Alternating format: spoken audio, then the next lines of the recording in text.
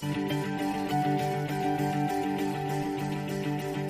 you so much for listening to today's podcast of the teaching at Life Journey Church in Crozet, Virginia.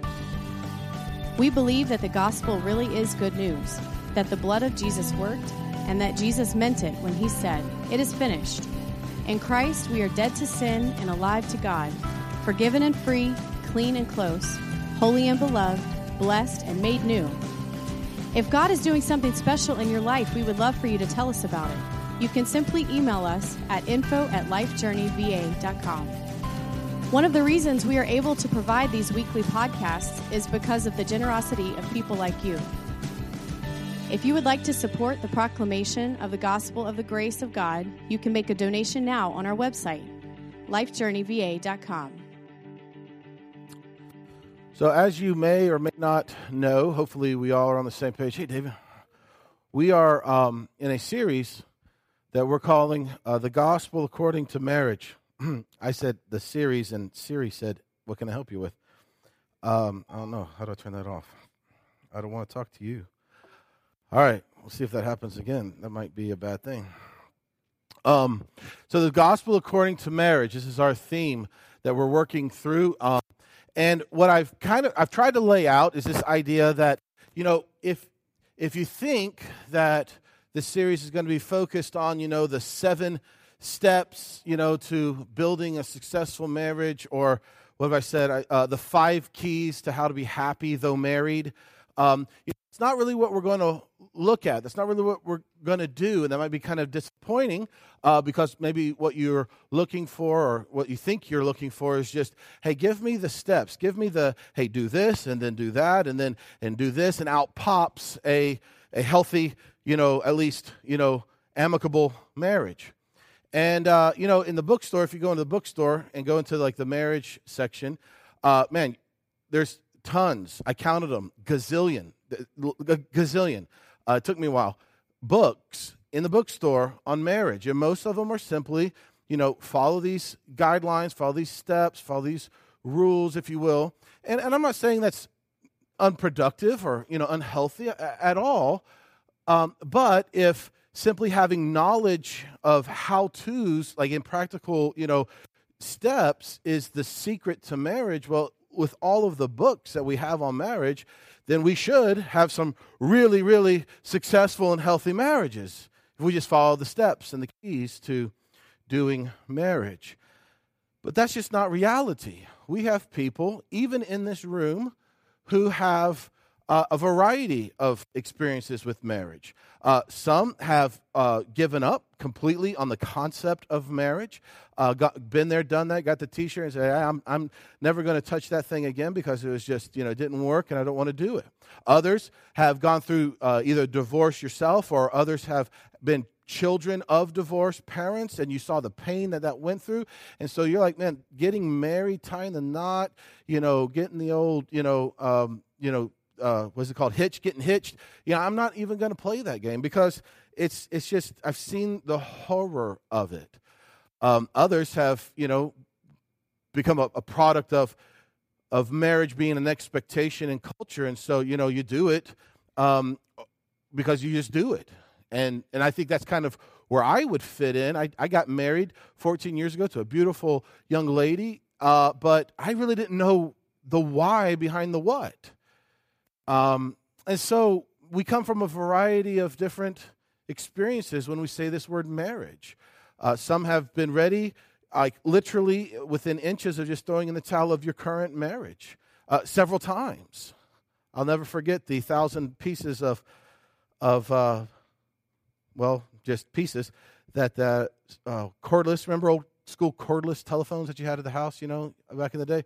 That I threw against the wall, because I was just so mad at this woman that I was supposed to be spending the rest of my life with, and I'm just ready to just, crush a telephone, I guess, And so we've all been there. We know what that feels like. And so is it simply just going to the bookstore and finding, the 7 steps to how to be happy though married? And I just think it's bigger than that. What I'm learning, and I put that ing there on purpose because I certainly haven't learned it all. But what I'm learning is that marriage here on earth is a shadow of something really, really big. And so what we're doing in this series, just for everybody's bring up to speed, is we're pushing away from the table a little bit of just, delving into the surface level, do this and don't do that. Make sure you make coffee before she wakes up, or this or that. Those things can be good. But we're pushing back from the table from that a little bit and really investigating the why behind the what. Why does marriage even exist? And if you didn't catch the first couple podcasts on this, the big idea is that what Paul reveals to us in Ephesians 5, he says that there is a big reason. In fact, he says, for this reason. Now, if you read someone that says, for this reason, and then they go on to say what you do because of a reason, it's really important for us to know, and I know this is, not English class, but what is the antecedent to the pronoun this? In other words, what is this referring to? For this reason, a man leaves his mother and father and cleaves unto his wife, the two become one flesh. What is that reason? Well, Paul and this was 2 weeks ago, I'm just trying to bring us up to speed, Paul just described how Jesus Christ himself had died and purchased through his blood a bride to join himself to, or the two, Jesus and humanity who believe in Jesus, become one together, joined, to the point where Jesus even cares for the bride to the same exact extent that he cares for himself. He cherishes the bride to the same level he cherishes his own self, because he sees the bride, you who believe, as one with him, as his own self is one with him.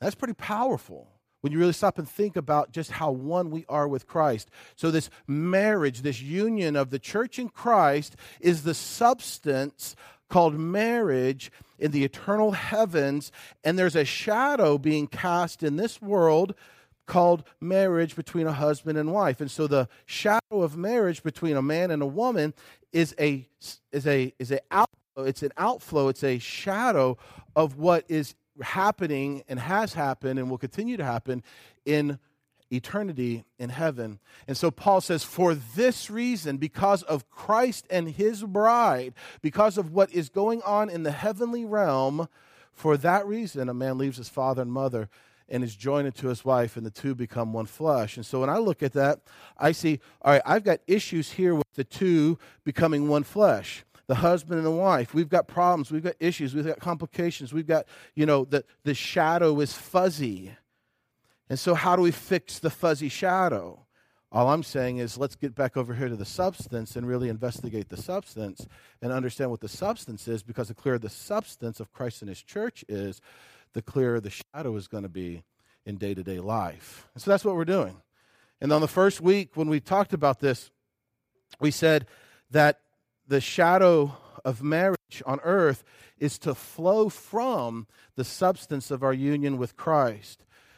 And then last week, we talked about how we went back to the very first marriage, the very first union of a husband and a wife, and in Genesis. And we talked about how, just as, it's on the podcast, just as Eve was a perfect fit for Adam because she came from him. Remember, none of the animals were fit for him. But she was perfect for him because she came from his very side. In the same exact way, you, the church, are a perfect fit for Jesus because you came from him. You have been born of his spirit, born of his very life. He is your life. Just as Adam looked at Eve and said, bone of my bone, flesh of my flesh, this is woman before she was taken from man, in this complete, ecstasy of compatibility. That but a shadow of the substance where Christ has presented to himself a bride that Ephesians 5 says is holy and blameless, with no spot, no wrinkle, or any such thing. Why? Because the bride, the church, you have been born of him. And so, like with song we just sang, in a metaphorical spiritual sense, his very blood is what's pulsating through our veins in the spirit, if you will. And so today, we're going to move forward in this little idea of examining the substance so we can understand the shadow. And we're going to share some thoughts about the difference between, and this might sound weird, I know, if you read the email from yesterday, even as I typed it, in fact, I sent it to some of our elders just so that, it didn't sound too weird, but it sounds weird to me, and I wrote it. But we're going to investigate, we're going to take a look at God's first marriage. Because God's been married before, and it didn't end up well. And there was terms of his first marriage, and then he had a second marriage, his current marriage. And we're going to see the difference between God's first marriage with Israel and his second marriage with Israel, which is his current marriage. Because here's what we're going to see. If we're not careful, we can easily base our marriage between a husband and wife on God's first marriage with Israel. And if we do that, then I'm just telling you, it's going to get messy and messy and messy. And I'll show you what I mean in a second. But if we start to base, and you know what I mean by base, like the foundation of our marriage, if we start to base our marriage with our wife, with our husband, on God's second marriage, then, and I would say only then, things start to come into clarity. So before we get started in this, I need a volunteer, and this is a trick question, kind of, so I'm warning you, so I don't want anybody to feel bad, I'm warning you, so now nobody's going to answer. What are the two greatest commandments under the law? What are the two greatest commandments under the law? That's not really that trick question. That part, the next part, kind of more tricky.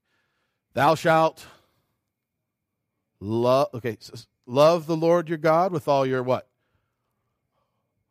Heart, soul, mind, and I think another one throws in body as well. Love God. Let's just summarize it to love God. And the second is like it. Thou shalt love your neighbor as yourself. And those are the two greatest commandments under the law. Now here's maybe the part we don't think about all the time. So love God and love people, including your wife or your husband. They are a people. They might seem like an alien someday, but they are a people. The two greatest commandments under the law are love God and love people. Now here's the part we don't think about. As new covenant believers, because there are no other sort, are we under the law? Yes or no? No. No. Emphatically, we shall say no. In fact, what is our relationship to the law, to the Mosaic law? Starts with a D. Dead. We can say it louder. Maybe my hearing is a little weird. The cold front came through and it's like messed with my, hearing. We're dead to the law, right? So the greatest commandments under law is love God and love people, and we are not under that.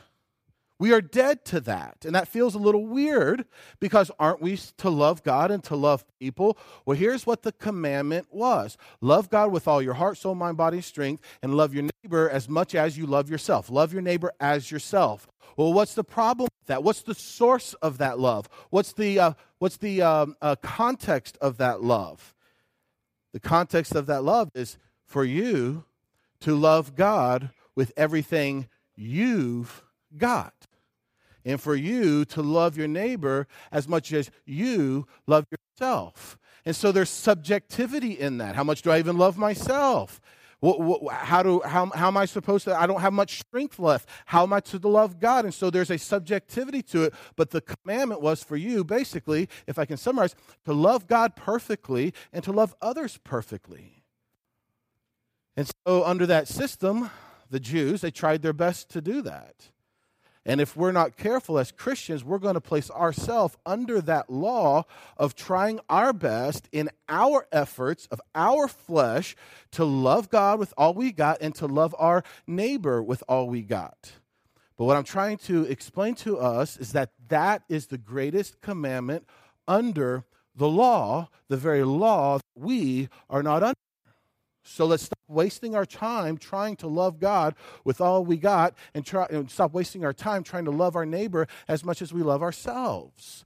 Because Jesus gives us a new commandment, and this is up on the screen.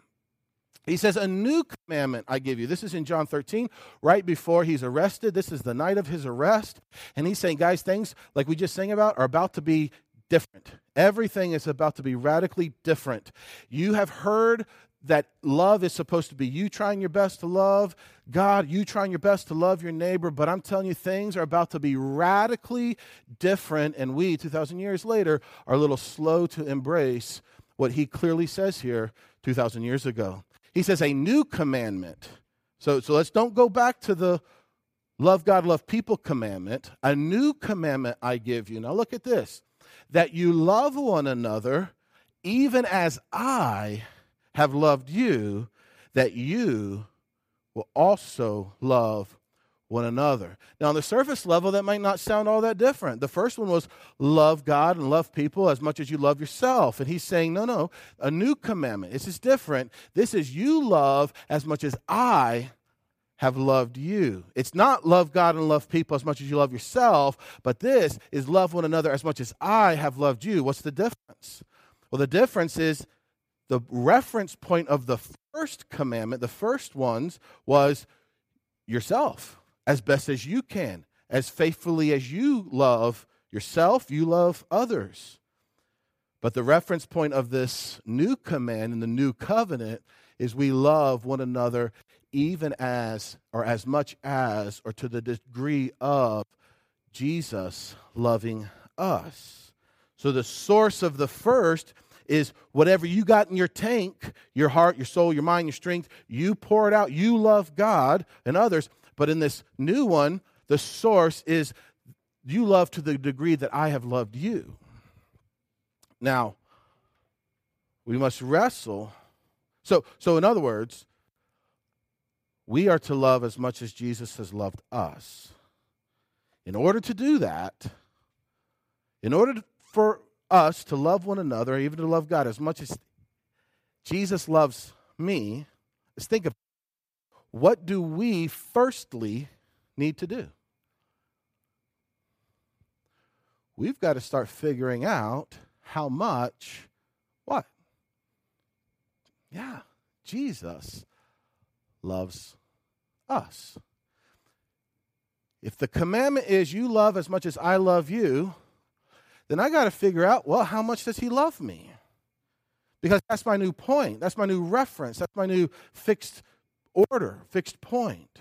And so we've got to wrestle with the idea of just how much Jesus actually loves us. Now, this is the new command. This is what Jesus says in general about the new covenant. You love as much as I have loved you. And how in the world do we get to know? In the world do we do that? We do that by resting in how much he loves us. We dive to the depths of this love he has for us, and guess what starts to generate out of us as we receive his love for us? Oh yeah, the fruit of the Spirit, which is love, joy, peace, patience, kindness. So the very thing that is pouring into us as we have revelation of his love for us starts being manifested out of us, not out of the strength of our flesh, but out of a revelation of his love for us in the heart.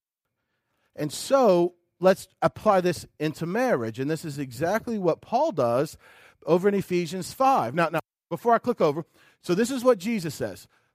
A commandment I give you, love one another even as I have loved you. All right, so that's the general commandment of the new covenant. You put yourself underneath the everlasting water flow of my love for you, and then that comes out of you to one another. John, in his letter, says, in the same way, he says, we love because he first loved us. So it's receiving and sharing what's being received. Very natural. Now, Ephesians 5, in the context of marriage, he said, husbands, love your wives as Christ also love the church. See, it's the exact same thing. I'll click back. He says, a commandment I give you that you love one another even as I have loved you. That's the general. Now, Paul contextualizes that into this idea of marriage, specifically with husbands. He says, husbands, love your wives as much as Christ loved the church. So in order for a husband to love his wife as much as Christ loved the church, what does the husband need to discover? I mean, this isn't hard. He needs to discover how much Christ loves the church. So I'm going to go on a limb and assume that it's not only been me in those dark moments of marriage that have, destroyed wireless telephones. I'm going to go out on a limb, not to put anybody on the spot, okay, unless I start getting pointing fingers from wives. I'm going to go out on a limb and say that probably each one of us in one way, level, shape, form, or fashion have been there struggling, whether you're a husband or you're a wife, to love the one that you are with. Can I get a witness? Right? Yeah, right? So the question is, in this new covenant, how do I love her or him? And what we're going to see today is we love them by learning and discovering how much he loves us. So the first covenant, the law, was you do it as best as you can based on how much you love yourself. But this new covenant, this new command, is you love based on how you receive and feel and experience and know the love of Christ towards you. Huge difference. One is subjective, the other is not. It's Christ. So, how does a husband love his wife? How does a wife love her husband? By getting to know how much Christ loved the church. And that's what we're going to talk about in our few minutes we have remaining. How much does Jesus love the church? Well, let's go back to Jeremiah 31. And we're going to take a look at one of the greatest summaries of God's first marriage with Israel and his second marriage with Israel. And the second marriage with Israel, as we know, is the one that we have been made a part of, which we'll talk about more on that in a second. So back in Jeremiah 31, 600 some odd years before Jesus was even born, in the worst of the worst times of judgment of the nation of Israel because of their sin, God sends word through the prophet named Jeremiah that a new day is going to come, in fact, a new covenant. He says, "Behold, the days are coming, declares the Lord, when I will make a new covenant with the house of Israel and with the house of Judah." Okay, has anybody ever heard marriage being described as a covenant, a marriage covenant? Sure, I mean, we all have. In fact, that's what we've been talking about, the shadow substance concept. And so what we're slow to see sometimes is that God himself was in a covenant, in a marriage, in a relationship with a group of people that didn't work out so well. And it's weird to think about this word being used with God, but I think it's okay. You can have your opinion in a second when we pass the mic around, but it looks like to me, especially the verse we're going to see in a second, that God himself has been through divorce. Say, whoa, does that feel weird that God's been through divorce? It sounds pretty clear to me that he has. And so for any of us who have been through divorce, one of the greatest tricks of the enemy is for him to get you to think that you're finished, you're done. You have nothing to contribute, nothing to add to the kingdom. In fact, there's a group of churches that I know well that won't even let someone who's been divorced do what I'm doing here this morning because they have no value in declaring the mercy and the forgiveness and the good news of Jesus because they have ended the marriage in divorce. Some groups think that divorce itself is the unpardonable sin, and that if you divorce, then you are signing your fate in hell, or at least purgatory, or this thing that they made up called purgatory. And so what I think we're going to see here in a second is that the truth is that, yeah, sure, divorce is a terrible thing. Nobody that I know that's gone through divorce would ever say, hey, sign up for it. It's a terrible thing. But if God himself has been through it and come out in an amazing new covenant, we who have been through this can realize that, wait a second, God's not done with me. He's not finished with me because I made some choices in the past. In fact, what's going to be very eye-opening to us, I think, is so many of us are basing our current marriage with our husband, with our wife, on God's first marriage, which is totally different than God's second marriage. Let's take a look at what I'm saying here, or at least what the Lord is saying. That's more important. Verse 32, he says, so a day is going to come when I'm going to establish a new covenant, a new relationship, a new marriage, if you will, with the house of Israel, the house of Judah.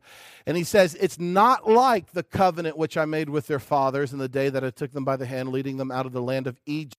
So this new marriage with Israel is going to be nothing like the first marriage with Israel. He describes that first marriage, that first covenant. My covenant which they broke. And do you see what that next verse is? The next line? Although I was a what? Husband. That sounds like a marriage, doesn't it? I hear God saying, I was their husband. And that wasn't enough for them. And they broke the vows of this marriage that they had with me.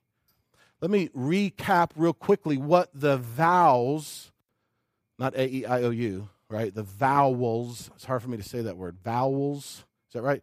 Of the first marriage that God had with Israel.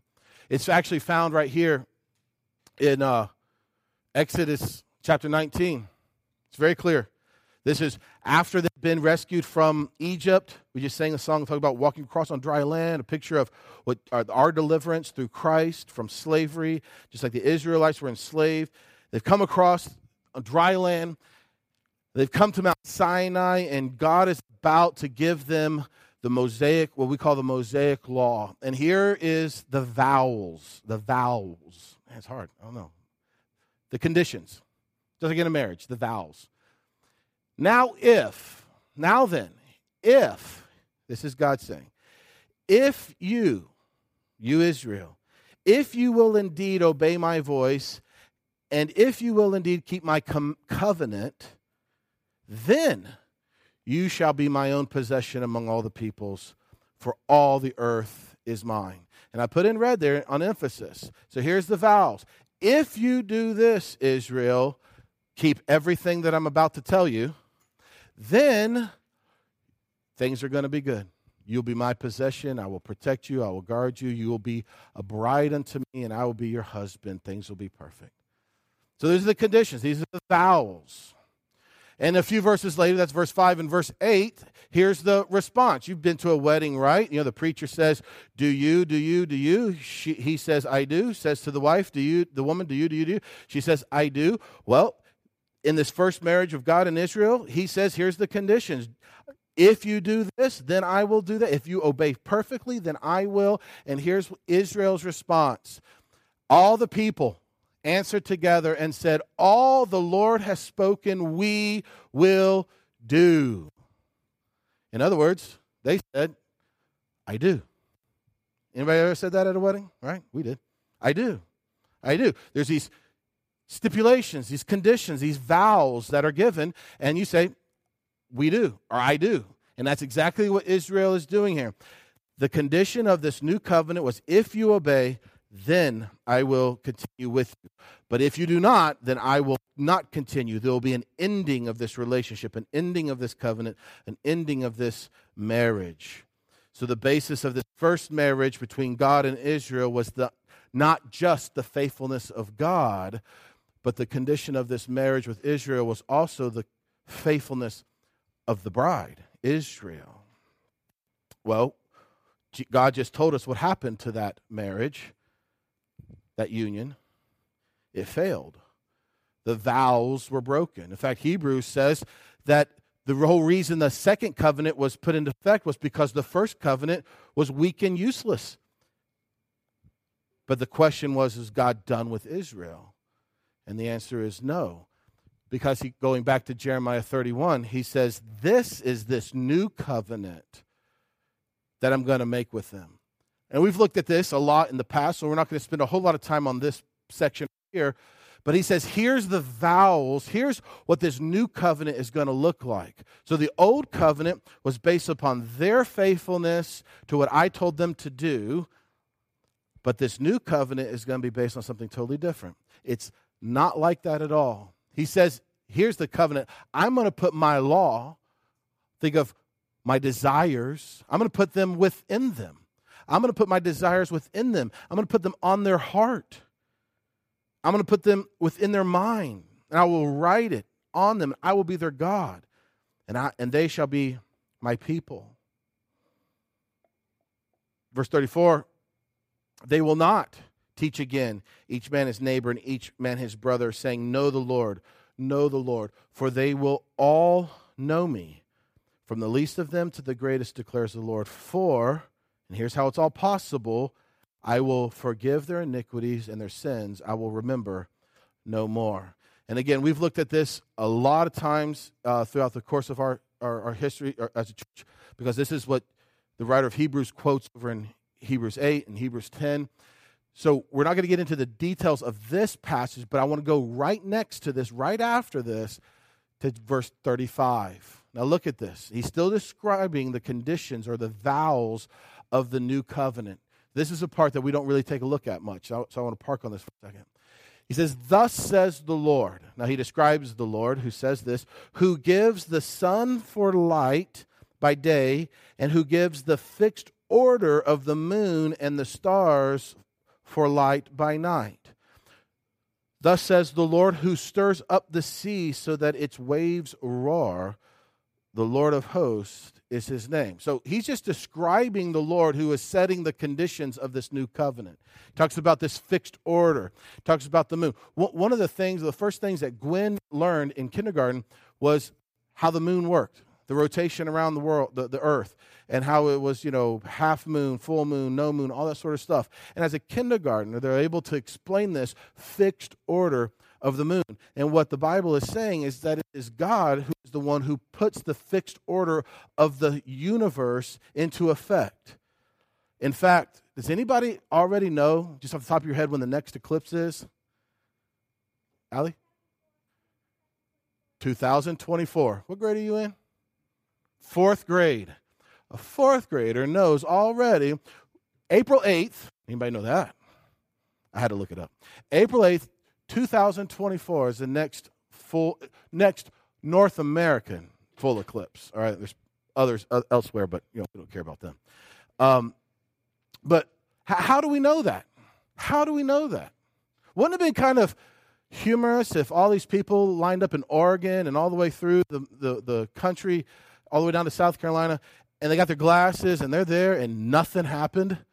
And somebody has some egg on their face, but they know it because there is a what? It's in red. Fixed order. And the Lord is telling Jeremiah that it is the Lord himself who put the order into effect. Now, we know this. We know there's a fixed order. We know things are on a clock and they work in this order. Now, look at verse 36. This is so cool. He's talking about the vows of this new covenant. Look at this. This is so awesome. If this fixed order departs, meaning the moon doesn't rise tonight, the sun doesn't come up tomorrow, meaning everybody's lined up from Oregon to South Carolina and no eclipse. If the fixed order departs from before me, declares the Lord, then, so look at these if-thens, then the offspring of Israel will also cease to be a nation before me forever. So you picking up on this? What are the if-thens now? Based on whom are the if-thens now in this new covenant? Can Israel do anything to change the fixed order of the planets, of Halley's Comet, of eclipses, of the moon and the stars? What can Israel do to change that? Nothing. And so what God is saying, I'm the one who put this whole thing into order. And the moment at which this order no longer is in order, that's when you'll no longer be a nation before me, Israel, in this new covenant. So in other words, this new covenant is not based upon you, bride. This new covenant is based upon me. Have you ever wondered? Oh, wait, I gotta hit myself. Look at this next verse. He's not done. Talks about fixed order. Verse 37. Thus says the Lord. Here's some more vowels of this new covenant. This is cool. Here's an if. If the heavens above can be measured. Now, what's he talking about? He's talking about, the distance between the sun and the moon. The earth and the moon, the sun and the earth. He's talking about, I think, the universe. He says, if the heavens above, I don't think he's talking about, like the third heaven, like, what we think, like where God lives, where we're from. I think he's talking about the heavens above, the space, the universe. If the heavens above can be measured, let's skip the next part. Let's go down. I got a laser. Is it working? Maybe not. Then I will also cast off the offspring for all that they've done. So let's don't run past that too fast. If the heavens above can be measured, then I will cast off Israel because of something they've done. Now, let's think about this. Why is it so difficult to measure the heavens, the universe?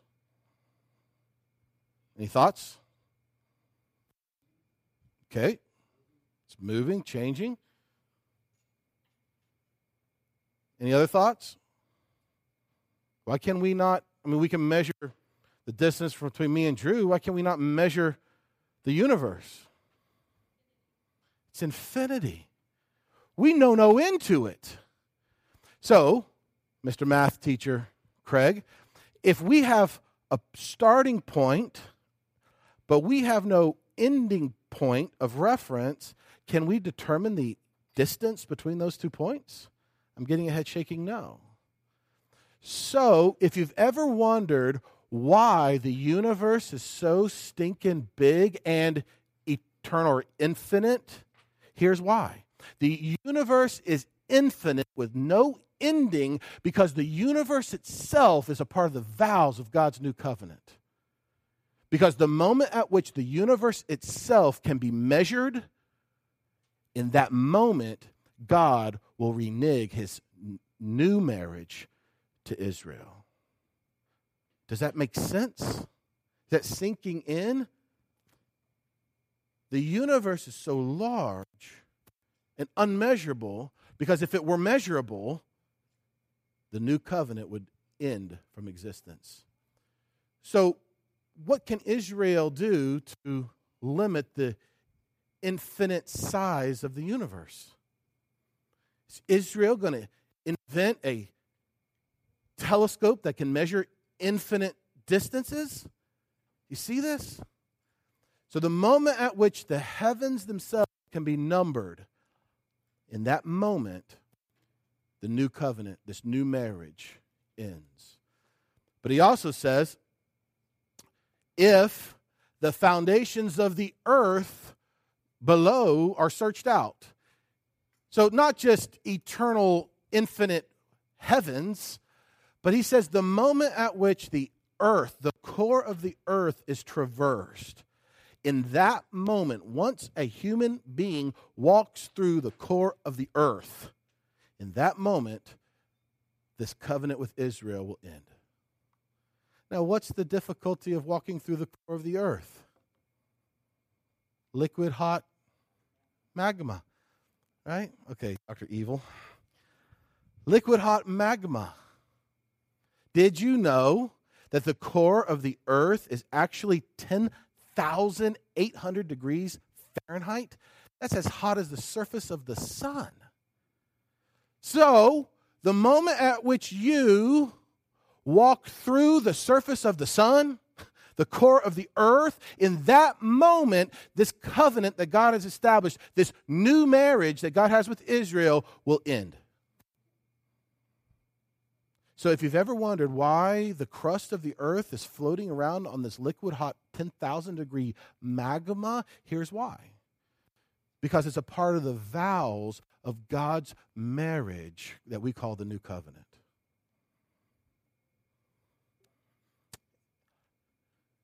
If these things can happen, the fixed order ends, heavens are measured, the foundations of the earth are traversed. When those things happen, I will then cast off the offspring of Israel because of something they have done. So in other words, this new marriage, this new covenant that God has with this people he keeps referring to as Israel is not based on anything Israel, the new bride, the new group here in this new marriage, could do or not do. Israel isn't, they can walk through, the Red Sea, but they're not walking through the core of the earth. So what did we learn from Ephesians? Remember what we learned through Ephesians? In Ephesians, when we walked through Ephesians, we learned that all the Jews knew that these promises were for them. We were the chosen one. We had these promises. But remember what we saw in Ephesians chapter 1, 2, and 3 especially? But there was a hidden mystery that this thing called Israel in the new covenant isn't just simply the physical offspring of Israel, but this Israel in the new covenant is all those, Jew and Gentile, who place their faith in the faithfulness of the one making these vows. And remember in Ephesians it says, you Gentiles. We Jews, we knew this was for us, but what we've discovered is that it's also for you Gentiles. So when he says here, for the things Israel has done in this new covenant, in the new covenant Israel are those who believe in Jesus, which is the church, which is you and me. And so what I hope we are seeing, and we're going to wrap this up, is that the first covenant that God had, his first marriage, though he was a husband, his first marriage was based on the faithfulness of the groom, God, and the bride, Israel. And as soon as they failed, the marriage was dissolved. Let's call it divorce. But in this new covenant, it's totally different. This new covenant is nothing based on what the bride could do or not do. In fact, they'd have to change the fixed order, they'd have to measure the universe, and they'd have to walk through the core of the earth in order for them, the new bride, to be cast off because of something they've done. So here's our journey marker. And it's really, really small for some reason. I don't know if you can make that bigger before you, because I don't know if I can read that. Actually, that's a YouTube link. So let's go. Here it is. All right. We got it. Here's the journey marker. No, it's all right. All right, so here we go. Here's the journey marker. God's current marriage, not his first, but his current marriage is based on his faithful commitment. Not on the bride, but on his. Now look at this. This is a question for us. What if my marriage was also based on God's faithful commitment to the bride? In other words, which marriage of God are we basing our marriage upon?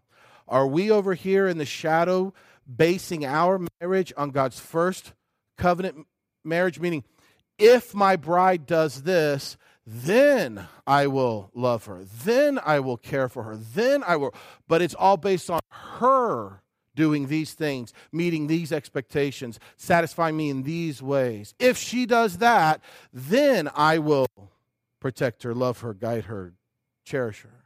That's the first covenant. I'm just going to tell you, go on a limb here, that doesn't really work all that well. Because the substance of the first covenant that God had with Israel did not last. In fact, Before Moses even made it down the mountain, that covenant was already broken. I mean, there's some pretty short marriages in Hollywood these days, but the marriage between God and Israel was really, really short, like 40 days or less. But what we've got to get to is to see that the true substance of our marriage to our bride, to our wife, to our husband, what's casting that shadow is not the first covenant of if you, then I will this, but it is based upon my faithfulness, the faithfulness of God himself in the person of Jesus Christ to his bride, on his faithfulness, not the bride, but his faithfulness, the marriage exists. And so what if that became the basis of our marriages? Meaning, as I'm over here, when life is getting difficult and life is getting tough and life is getting fragile, instead of looking to the first marriage that God had with Israel and saying, see, if you then this, what if I look to the second marriage, the one that I'm actually a part of, the one that is the substance of my shadow over here, and I observe the faithfulness of that groom to me, the bride, and let that love that Jesus has for me and his faithfulness to me, knowing that he will never leave me, never depart from me, knowing that I will never change the fixed order, measure the universe, or traverse the core of the earth, knowing that I cannot change the vows of the covenant that I have with him, and I receive by faith the virtue of his love for me. As I receive that and I get to know, husbands, how much Christ loved the church, then I can turn my chair around and say, hey, bride, hey, woman, hey, lover,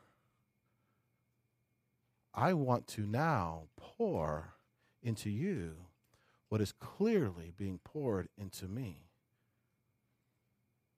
But if we keep basing our marriages on if you, then I, and if you, then, I'm just telling you, it's never going to be fun. Never going to be fun. I took the wedding vows that I use in weddings, and I rewrote them a little bit.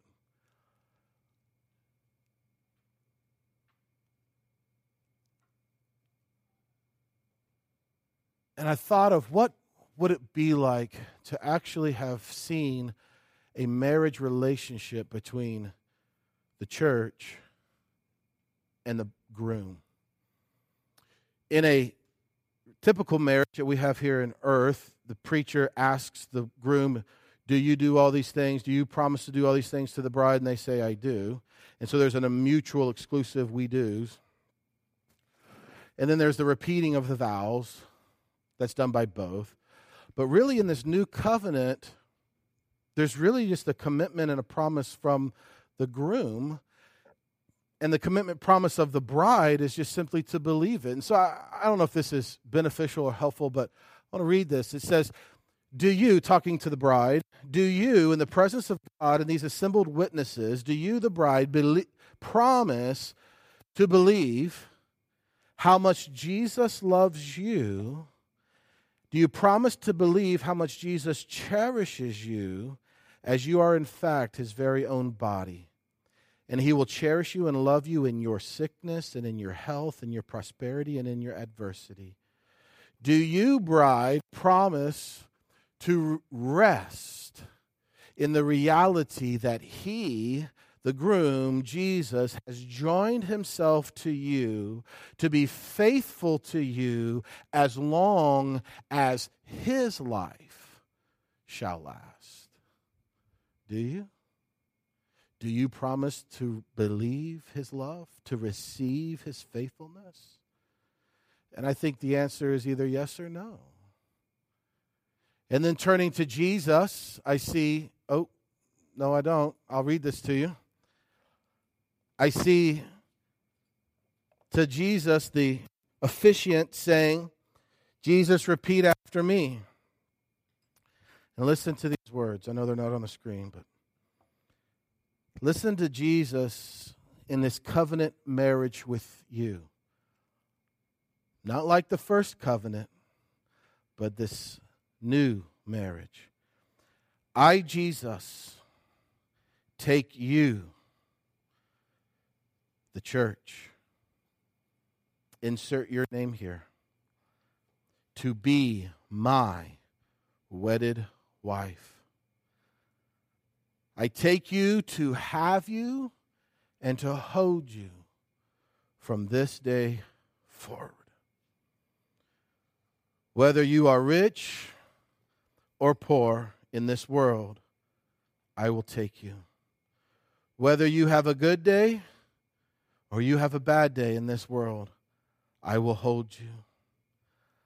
I take you to cleave unto you and to you only, as long as my life, hear him say that, as long as my life shall last.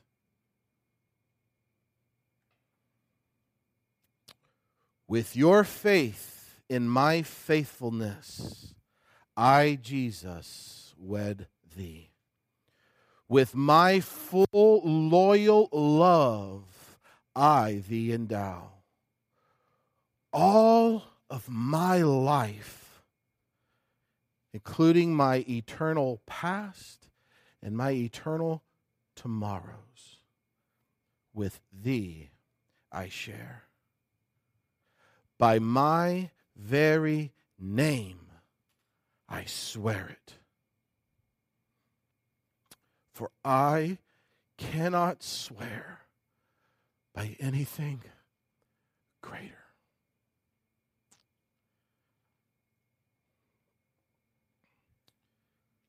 I don't know if that affects you the way it affects me. But when I think of and dwell on and rest in his faithful commitment to me, and not only what he's done for me, but what he's done to me in the ending of my old life and the creation of a new in him, knowing that it is based not on my doing, but fully upon his faithfulness and his eternal life. For he saves completely as long as his life lasts.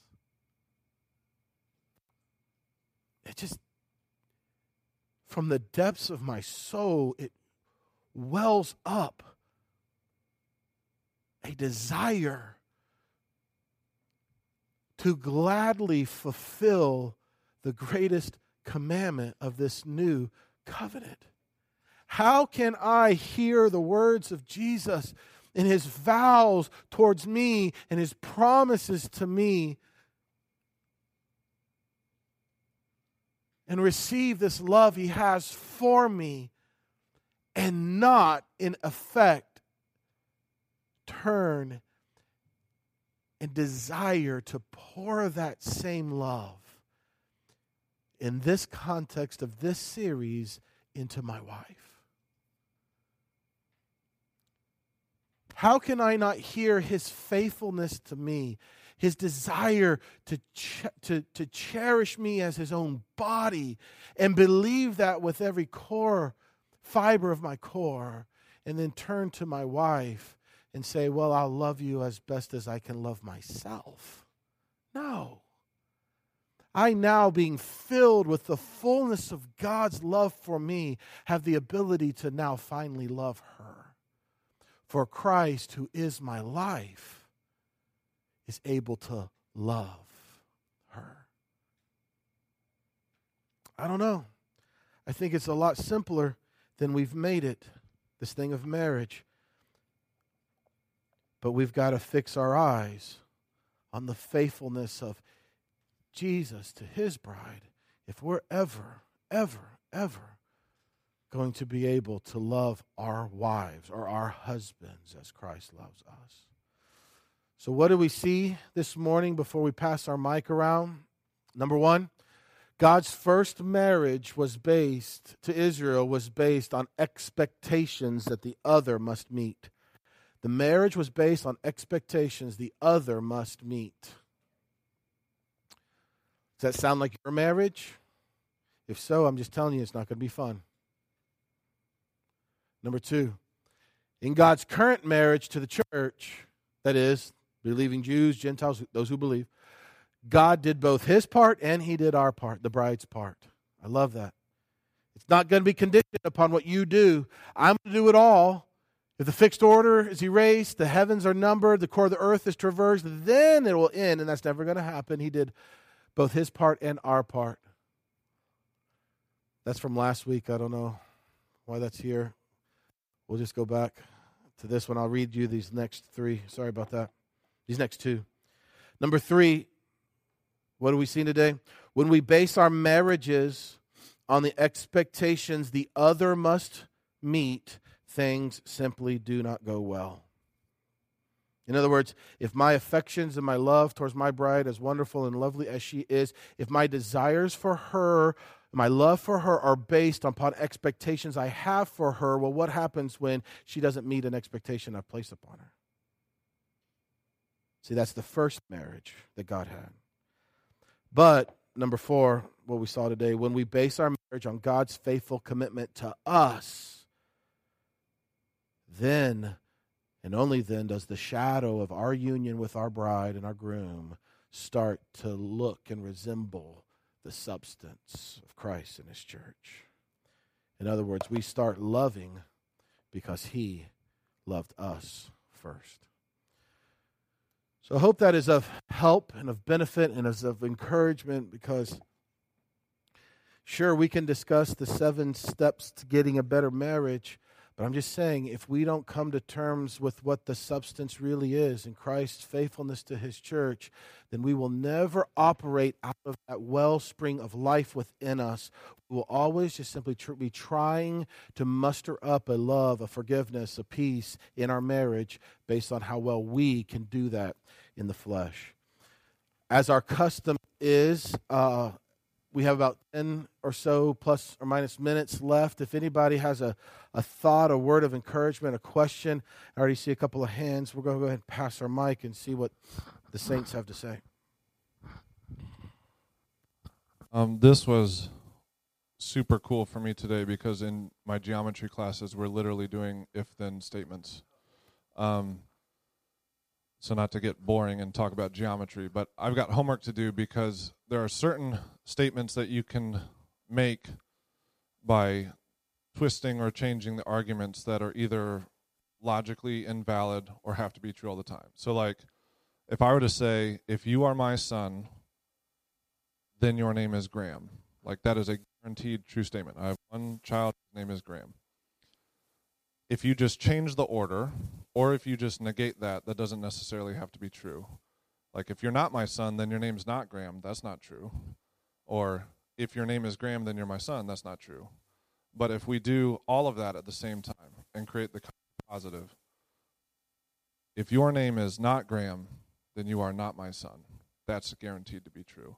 So I have homework to do. I want to go with these and play with them a little bit. But the way I teach it on day 1 is the if part is the hypothesis. That's what we're testing out. And if we can show that that was indeed true, the then part is the conclusion. That's the promise of what we can take to the bank. And the initial, I went back and looked at it again. The initial covenant, the original covenant, is he's talking with Israel. If you will indeed obey my voice and keep my covenant, that's what was put to the test. And we now, some many thousand years later, have seen how that played out. We have the tangible evidence that the if part was not satisfied. The second half of that, the new covenant, we're not thousands of years after the earth falling apart or the order being destroyed. We are, this new covenant, I hear it loud and clear, like, are we ever really going to be able to test that hypothesis, if the heavens can be measured and if the foundations of the earth can be searched out below, or like if the fixed order falls apart?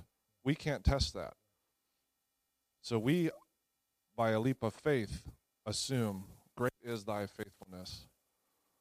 That the conclusion, that guarantee that comes after the then, that is held fast. That like we trust that God knows that his hypothesis that he's given to us is going to remain true, and we can check the box. And by that act, and we can receive that conclusion for ourselves. I don't know, maybe it's because of the geometry in me. I thought that was so cool. And then I came back to a thought that I had from a college level course that was on just math logic in general. And it was, again, playing with logical statements, what kind of conclusions you could make as a result of shifting stuff around. But one of the arguments was, if you start an argument with a falsehood, like if your original if-then is false, you can say whatever you want after that, and it might as well be true because you're arguing off of a premise that's just dumb, for lack of a better word.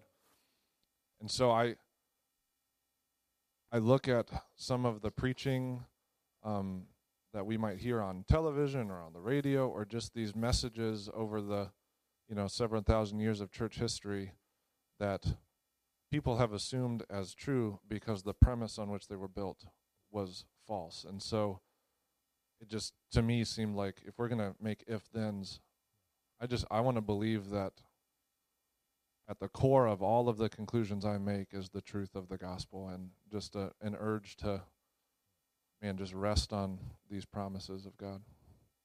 Awesome, Craig, because like he says, for all that they have done. So what if I keep doing the same sin over and over and over? Well, sin will not get you anywhere, but have the heavens been measured? Right? Has the core of the earth been traversed? No. Then Israel will not be cut off because of something you've done. Well, but what if it's the same thing over and over? What if it's this big sin? What if it's, this or that? Has the core of the earth been traversed? We can keep going back to that and say, and rest and say, wow, it really isn't based upon what I in the flesh do, but it's all upon what he has already done in the removal of my sin. Now, he will never motivate me to sin. He'll never lead me to sin, but sinning will happen.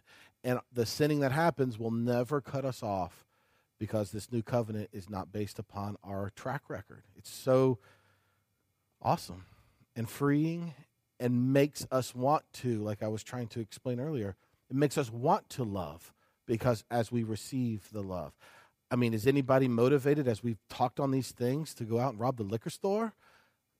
No, maybe later, but not right now, because that's not what Christ is motivating us to do, to sin, to rob, to steal, to take things. He is motivating us to give the very thing that he has given us. And that's so cool to me. It's counterintuitive. Any other thoughts before? Yeah, Steve?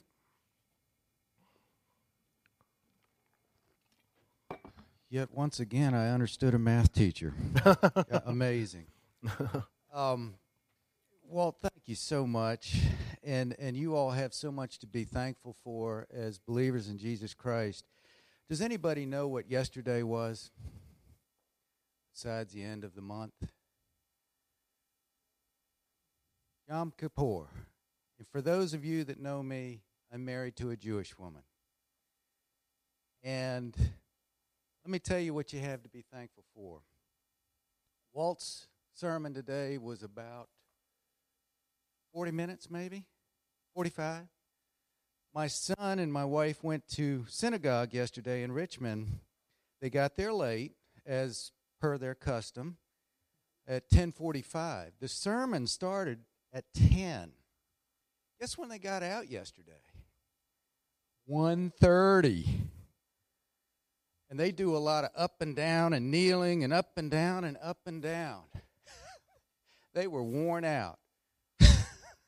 And guess what else they did? They didn't eat until we all got to Richmond. We got to Richmond at a little after 6. Today was the biggest holiday in the Jewish religion. Yom Kippur. Does anybody know what that day means? The Day of Atonement. The one day that they ask God for his forgiveness. And my nephew, who is my son's age, 4 months older, yesterday, he's a real character. He's a genius, literally. His IQ is off the charts, and often we get in discussions about religion and faith and everything else, and he's being brought up through the Jewish tradition. And we were all standing around the island last night getting ready to serve ourselves. And I said, "Are you hungry, Jarrett?" He goes, "No." He said, "Steve, I sinned again.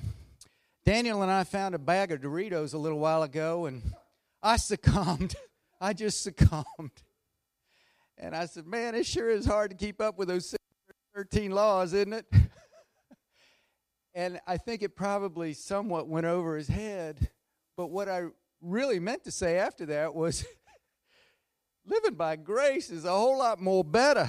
I like to say a whole lot more better because I continue to sin all the time. And as Walt reminded me, I've been so convicted recently of how much I let my wife down weekly, daily, and hopefully, some way, somehow, her love isn't contingent on me letting her down. One of her big things is cleanliness and tidiness around the house, and I continue to fail to put my clothes away. They lay around. And she says, "Steve, when are you ever going to put your clothes away?" I will, I promise. Well, I keep letting her down. And God is convicting me that I will never, ever, ever, by my own strength, meet all of her conditions. Never will I do it. I used to live, earlier in our marriage, the way that I think Walt sort of alluded to earlier, that if you do this for me, I'll do that for you. It just doesn't work out very good. How'd that work for you? And I think that being brought up Catholic, one of the, or two of the commandments that I so much focused on, and I think deceptively so, and I heard my friend Neville I just met this morning, but he has known my parents now for some time. Neville was a pastor, 40 years in Jamaica. And it's just mysterious to me how Neville showed up this morning. He's getting ready to move to Syracuse, and I'll tell you a second. We've got minutes, though, how he and my parents met. But anyway,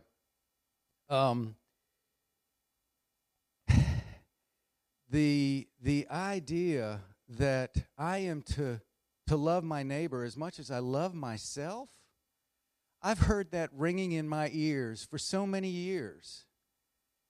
And I used to ask myself, I don't love myself that much. How can I possibly love a neighbor the way I love myself? That wouldn't be too good to my neighbor. I wouldn't be too nice. But what Walt clearly shared this morning is that in the new covenant, God gave us a much more better way to see the love that we need to love each other with. And that is, by His great love for us, we should love others. And when I think about that, and I think about that with my wife, I think, daggone it, she left the lights on in the car. You know how your car automatically turns lights on when you open the door? It's a strange thing in the November family. That's my wife's family. They all turn that automatic light off, and they keep it off.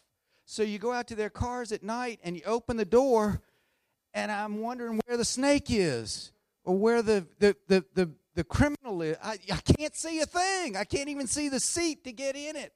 And I don't understand why they turn that one light in their life, besides the refrigerator light, why do they turn it off? It's designed so that when you open the door, it comes on. When you shut the door, it turns off. Last week, my wife was walking away after I drove us home from some event, and she kept walking, turning around. She said, "Steve, the light's not going to turn off." I said, It will. I promise it will. And after, 40 seconds or whatever, it turned off. But they just don't believe that darn light's going to turn off by itself. I don't understand it. But anyways, thank God that through transformation over the last 4 or 5 years, Walt has shown me by these types of things in the Scripture that my love is from God is not conditional on my love for Him or my behavior towards Him. Because if it were, I would not be loved that much. I continue to fall short of being a good bride. I'm a male, but I'm a bride also. That's kind of a weird thing. But thank God He continues to love me despite everything that I am. Yet, as I've gotten older, I've really, truly decided that I do love myself because God created me this way. Quirks and all, weird things and all.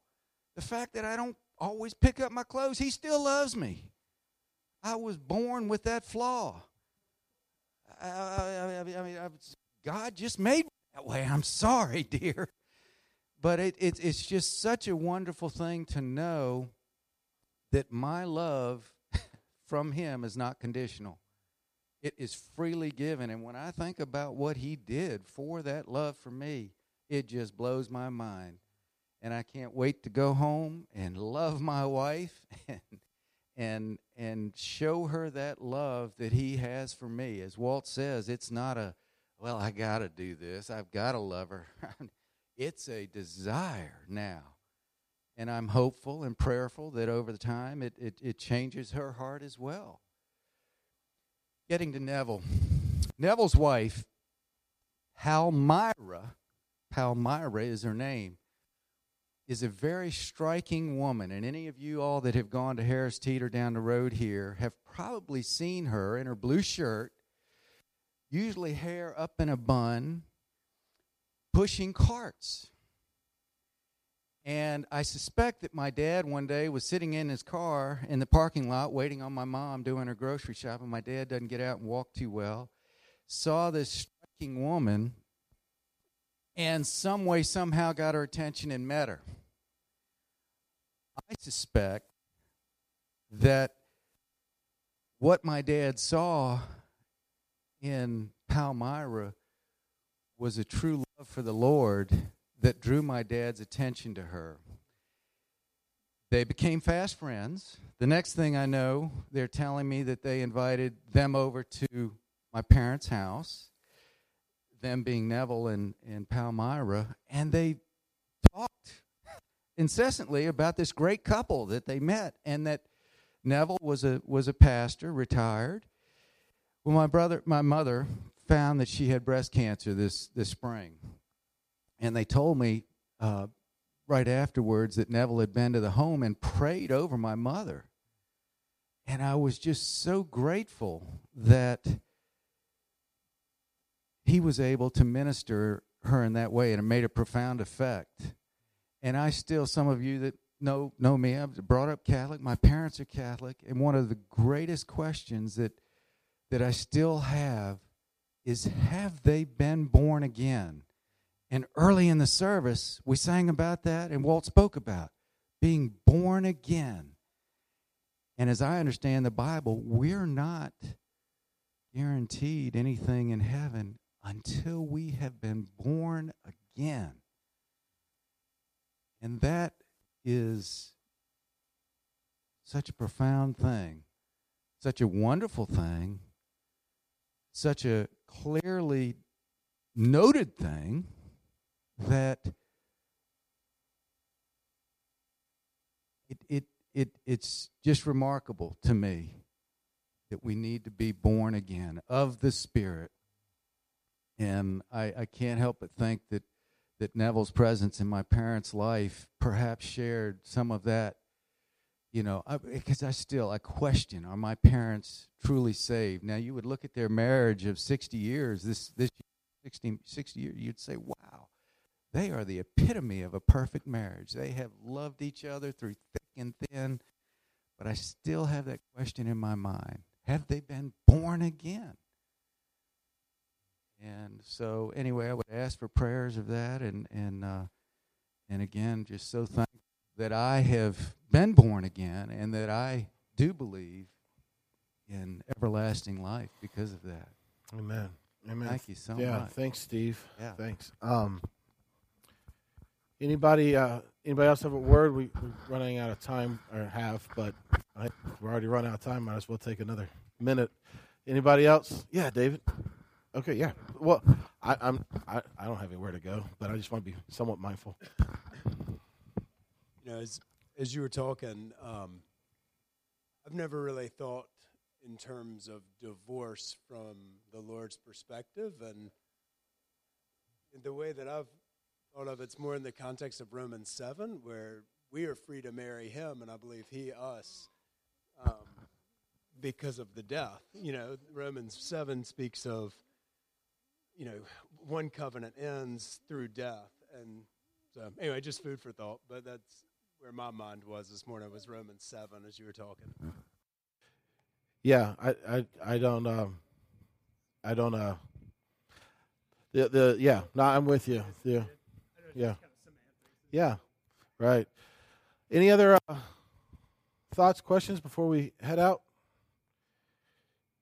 If you're able to stick around and help us put these tables back, that'll help get the janitor out a little bit faster. You don't have to pay as long for them to be here. That'd be fantastic. Let's close with a word of prayer for your mama, and for both of your parents. And I don't want to put Scott, you guys on the spot or anything, but I want to pray for Scott and his wife, Nicole. Sorry, they're up visiting from Texas, looking for where the Lord may lead them as far as future living locations. You know, they want to get out of that area, and so let's just pray God's blessing and wisdom over them. They have been following the podcast for a little bit, and so we're really glad to have them here and want the Lord's direction for them. And so let's pray for this. Let's stand and be dismissed with the word of prayer. Father, we thank you for today. We thank you for this just amazing love. We don't want to water it down or miss any ounce of it. We want it full strength, the finished work of Christ and this love that you have for us. And we do pray for Steve's parents, both physically, but even much more greater than that, their heart. Steve, his own testimony, saying he's not completely sure of where their heart is. And so I just pray for a renewed heart, a new heart, a new life in Christ that comes by faith in Jesus and Jesus alone. And thank you for Neville and his work that you have inspired him to do, to minister to them and to pray for them in these various ways as well. We pray for Scott and Nicole as they've got a lot of decisions to make in the future, as well as what they want to do with their family and relocation and a lot of amazing things, as he shared a little bit of his journey with me earlier. And I just pray for them that you'd give them wisdom as they move forward in faith of where exactly you would have them to go. And we pray for our community. We pray for our fellowship, that those who desperately need to hear the life-changing, relaxing news of the finished work of Christ, that you will cast away your bride as soon as the heavens are measured, the fixed order departs, and the core of the earth is traversed. Those who need to hear this, that they would hear it, and they would rest in it and be made new by the joy of you yourself. So, Father, we thank you in Jesus' name. Amen. Thank you again for listening to today's podcast of the teaching at Life Journey Church in Crozet, Virginia. We'd love to hear from you. If God is doing something special in your life, let us know by sending an email to info@lifejourneyva.com. Feel free to pass today's teaching on to any friends and family that you'd like, but please don't change any of it or charge for it. This podcast is made available for free as a ministry of Life Journey Church.